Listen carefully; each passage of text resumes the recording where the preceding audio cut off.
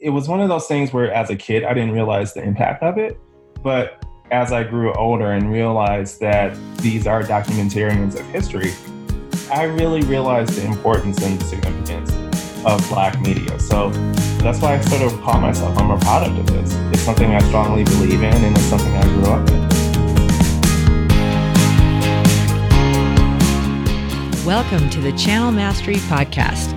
If you're a specialty business and brand leader obsessed with understanding what the most effective channels are today to connect with, serve, and sell to your target consumers, then you've just found the perfect podcast and community.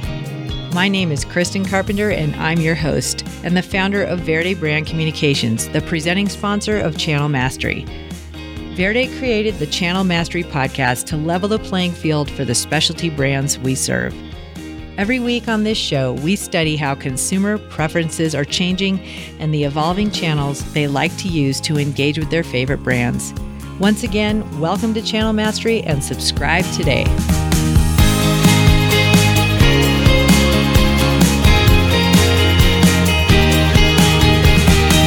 Hey there, everybody. Kristen Carpenter here. Welcome back to another episode of the Channel Mastery Podcast. We are about to offer you episode number 148 today, and it is a very special interview indeed, along with our guest, Aaron Foley, who I'm going to introduce more to you in just a second or so here. I'm also joined by a co-host today, one of my esteemed Verde Brand Communications colleagues, Alice Baker. Alice has been part of the Verde team and family for almost 3 years, and she just crushes it day in and day out here for our clients at the agency. She's been a key player on a lot of our clients and has stepped up to lead Verde's commitment to diversity, equity, and inclusion. Our goal as an agency is to strategically deploy our reach and the reach of our clients to enable more people of color to feel welcome in the outdoors. Once a month going forward, we're going to be dedicating a show to just that, and Alice will serve as my co-host on these shows. You are going to love her. She is awesome. So, for our first episode on this topic, I am absolutely honored to introduce our guest today, Aaron Foley.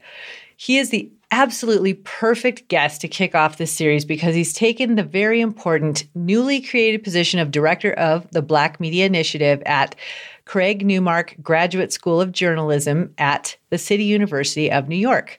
His work in this position is focused on improving revenue and sustainability of Black media outlets, and we will get into discussing some solutions that we can commit to in our specialty communities around just that.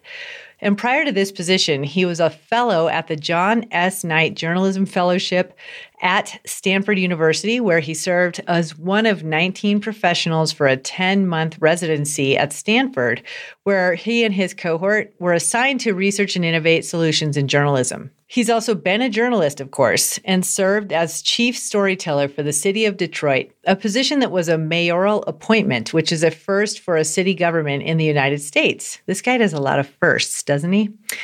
He was also editor-in-chief for Black Detroit magazine. Aaron comes from a family that is deeply rooted in journalism, as his mother was a reporter, editor, and photographer for the Michigan Chronicle, which is considered the oldest Black newspaper in the country. Through his work and in his new role, he wants to ensure Black media outlets are more sustainable and viable in the long run. He offers ways for brands and businesses to successfully reach broader audiences and also sheds light on how our specialty businesses can support Black media outlets and enable more people of color to feel part of our outdoor communities through media. Alice and I were absolutely honored to sit down with him for this interview today. So without further ado, here's the Aaron Foley interview on the Channel Mastery Podcast. Let's do this.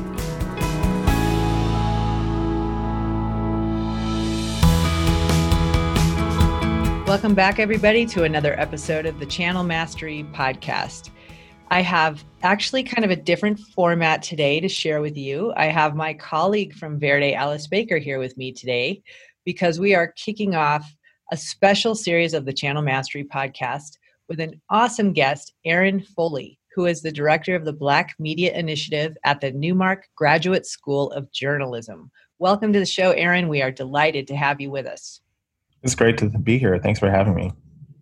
Well, I'm just going to go right into it because you have such an awesome background and so much for us to learn from. Can you give my awesome audience a great introduction of yourself with some background of your professional career and just how you got into this amazing role? Sure. So I'm originally from Detroit, and I've been a working journalist in several capacities there, and that's my hometown. And so I've written extensively about the city, about its people, but I've also held roles as editor, as manager. I was appointed as chief storyteller for the city of Detroit government, working directly in the mayor's office, in which we incorporated storytelling into municipal operations. It was the first time something like that had been done in terms of not quite doing communications or public relations, but really just doing exactly what the role entails, which is telling stories about people, places, and interesting things about Detroit and hosting it on our city government platforms. So our social media, our cable channels. We started a podcast. We started a photo series. It was very similar to Humans of New York, that sort of platform, but it was done in the mayor's office. So we got a lot of attention for that.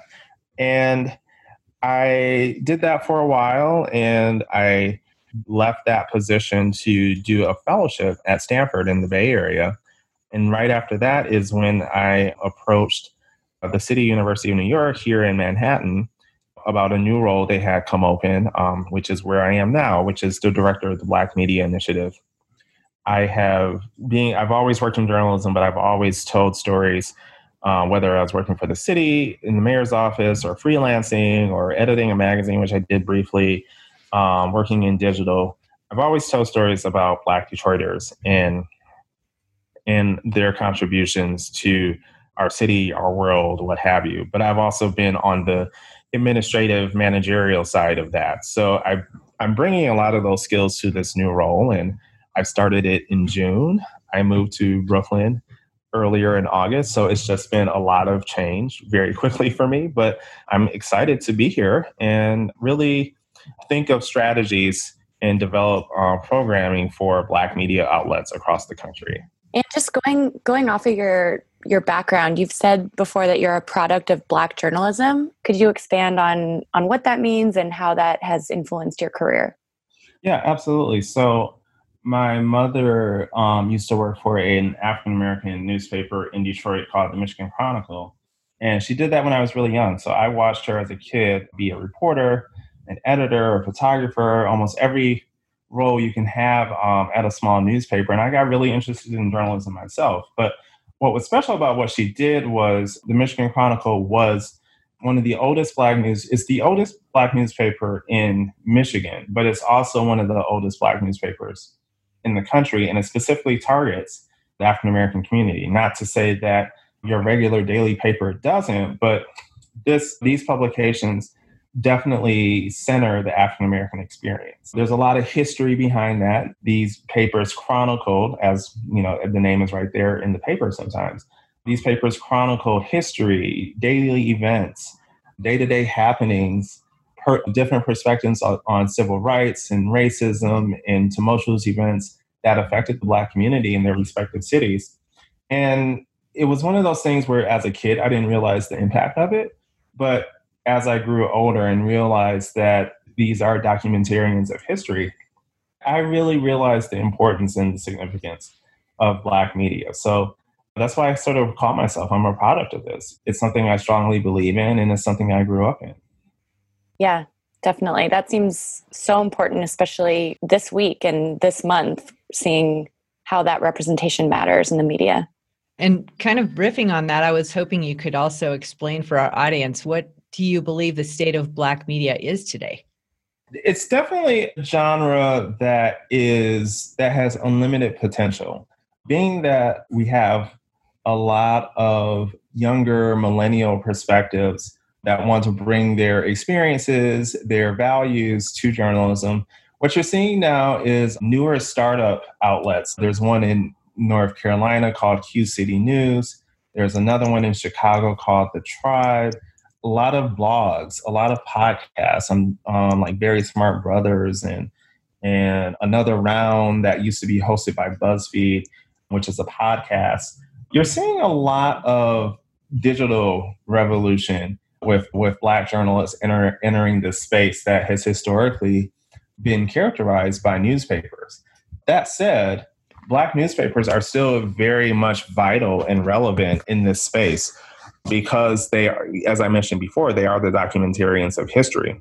Where we're seeing some trouble is the fact that many newspapers, daily, weekly, or otherwise, whether they're mainstream or whether they're targeting a specific audience, they have been affected by the economic changes in the journalism industry, the digital transformation in the journalism industry. So a lot of the legacy Black newspapers have much smaller staffs to produce the kind of quality journalism that they were used to doing many years ago. They're not capable of producing that volume like they once were. So part of my role is to think of strategies, whether it's getting grant funding or steering more resources through the school at CUNY to these digital outlets so that they can continue to thrive. And that so all the Black media outlets, whether it's a newer one that just started, like a podcast, or a legacy newspaper that's been around for 100 plus years, how do we ensure that those perspectives are being heard and that representation continues to matter? Definitely. That actually ties into my next question, which was if you could tell us a little bit more about your new position as the director of the Black Media Initiative at the Newmark Graduate School. Sure. I work within a center called the Center for Community Media. And our goal collectively at CCM is to increase the potential for community media, and that's defined as Latino media, indigenous media, Asian media, media that is geared towards immigrant communities. It can also include Jewish media, Muslim media, Catholic media, all of those niche papers that I describe it as whenever you're in a major city and you're walking through a busy intersection and you see a bunch of newsstands, and then you might see your regular daily paper, but then you see those news boxes that have like different languages and different things and whatnot. All of those outlets are what we define as community media. We have a specific initiative for Black media in terms of how do we make Black media outlets more sustainable? How do we provide training opportunities so that Black media outlets can compete with mainstream outlets? And how do we elevate the stature of Black media to that of a mainstream newspaper? Within the industry, too often, community news reporters and community news staffs are often marginalized. They do not get the same kinds of industry accolades or recognition or contribution for their work as your journalists that may work at like a CNN or New York Times or places like those. What happens, though, is that when you do have a lot of tension or a race-related situation comes up, like the many incidents of police brutality, sometimes those larger outlets can get it wrong when they don't have, when they're not writing or reporting from the nuanced perspective of race. This is where those community outlets have always been there, is not only have some of these outlets always been reporting on race-related incidents and can provide that nuance and that context that a larger paper can't, but when they do those sorts of things, they get overlooked. So what my role is, being that CUNY, the Newmark School at CUNY, is very connected in the world of journalism with different organizations, with different grant funders, different foundations, and things like that. What kind of infrastructure can we build so that we can be sort of a clearinghouse or a support system for Black media outlets to lean on so that they can get the resources that they need to thrive and survive? It sounds like reach and resources are two primary challenges that Black journalists and Black media outlets face. So I was wondering, what do you think success looks like maybe in the near term and then maybe a little bit of a longer term, like in a year? I think in the near term, we have to just create something that shows that Black media is here and it exists. I'd like to see situations where we see Black journalists working within those outlets get the same kind of speaking engagements and opportunities, those panel slots on the big cable networks, so on and so forth, as their peers in mainstream media. The way we do that is right now our department is in the midst of producing a directory of Black media outlets. There are several lists and spreadsheets and outdated directories out there. They're mostly incomplete, mostly outdated. We're trying to create something comprehensive so that we can, at the very least, build a network between Black media outlets that are smaller and independent and do not have as much reach, and connect them with organizations, other media outlets that do. Once we do that, I think that will be a short-term success measure for us. A long-term measure I'd like to see is Black media outlets beginning to think about innovative ways of survival. Many of these outlets are still operating on a very outdated model of business when it comes to media. They're selling ads and selling space in the newspaper in 2020 the same way they were doing in 1990, 1970, 1950. Whereas other digital startups, other more forward-thinking media outlets are getting towards better ways of creating revenue.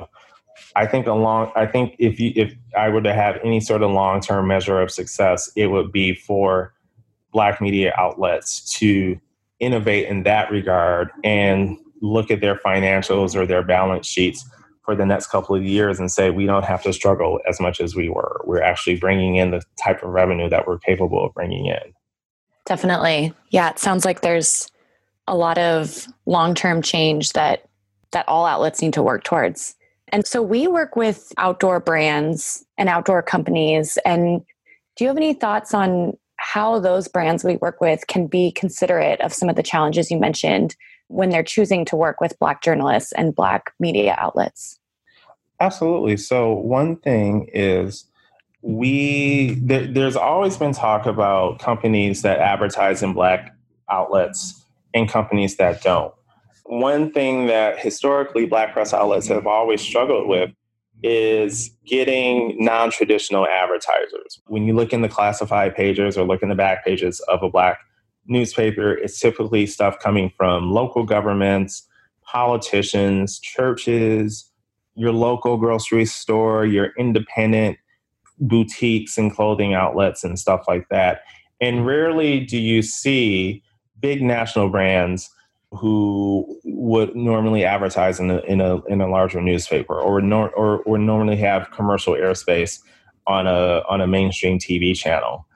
If there are companies out there that would like to diversify their customer base or diversify their audience, a good first step would be placing an ad in a Black newspaper. They have rates, they have salespeople to handle that sort of thing. It would probably be a very similar conversation as with their sales rep as it would with any other sales rep. So that's one way. Another way is when folks are pitching media outlets, I would, one, be cognizant of diversifying your pitch pool, right? When you're sending out those email blasts, understandably working on both sides of this. I've been a journalist and I've also been in a position where I've tried to drum up interest in getting someone to cover something that we're doing. I do understand how overwhelming it is for journalists right now when they don't respond to every pitch, when they don't take every story that comes at them. And it's frustrating for the marketing folks. It's frustrating for those respective clients. And then there's just constant unhappiness and tension, right?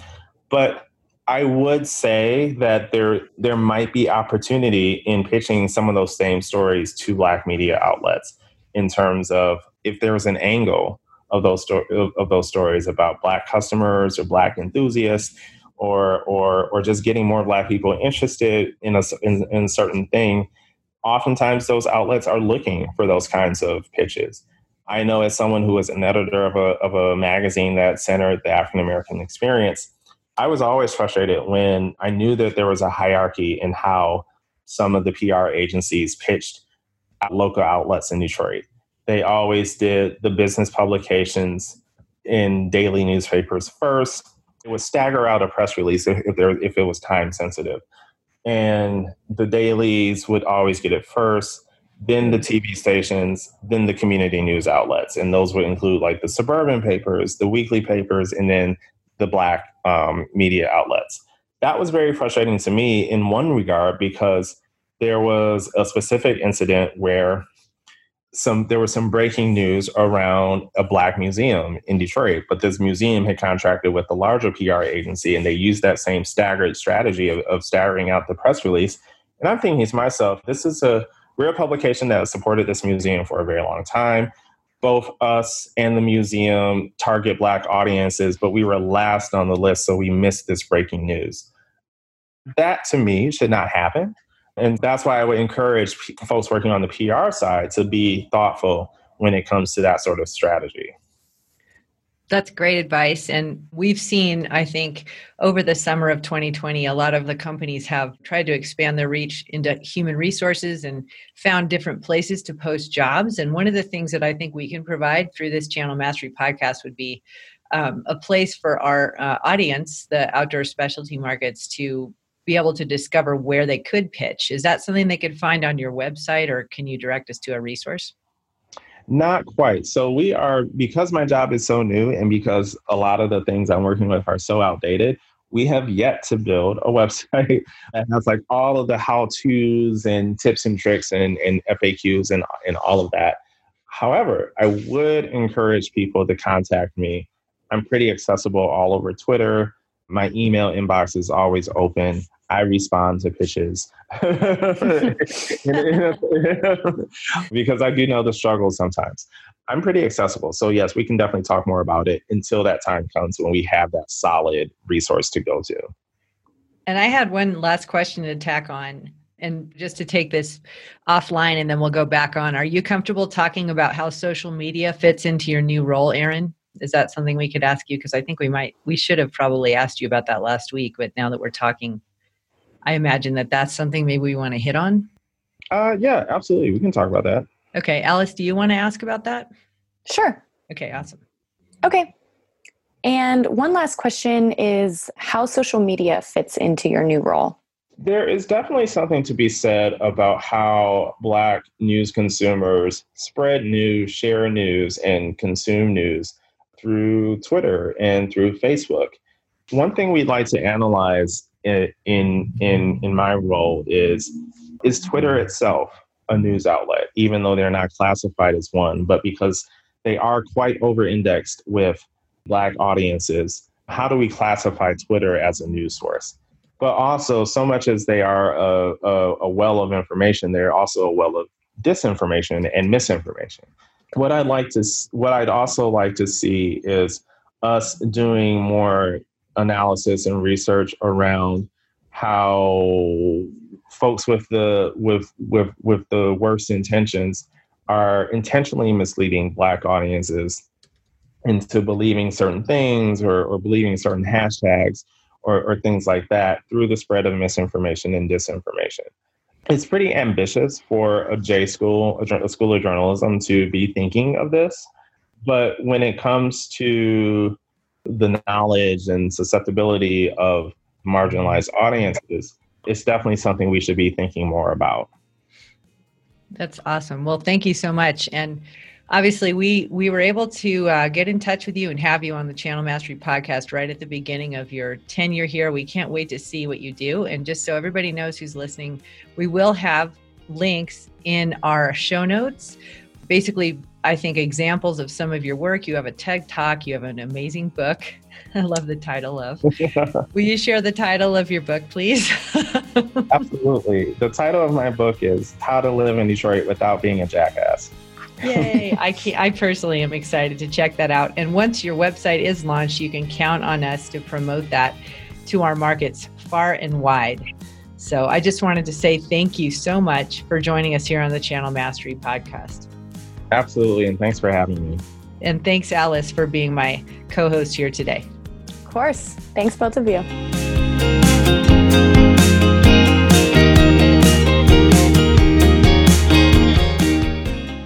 Thank you so much for listening to the show today. If you're finding value in the Channel Mastery podcast, and I certainly hope you are, I'd love to ask that you subscribe to the show on your favorite podcast platform, as well as rate and review the show on iTunes. Doing so helps more people discover the content. More specialty business and brand leaders can be helped by the incredible resources we're offering every week on the show. I also would like to invite you to join our community at channelmastery.com or verdepr.com. Sign up with your email and you'll receive special resources and content created just for friends of the podcast. You'll also receive advance notice of new Channel Mastery trainings and offerings. Thanks for listening and see you next week.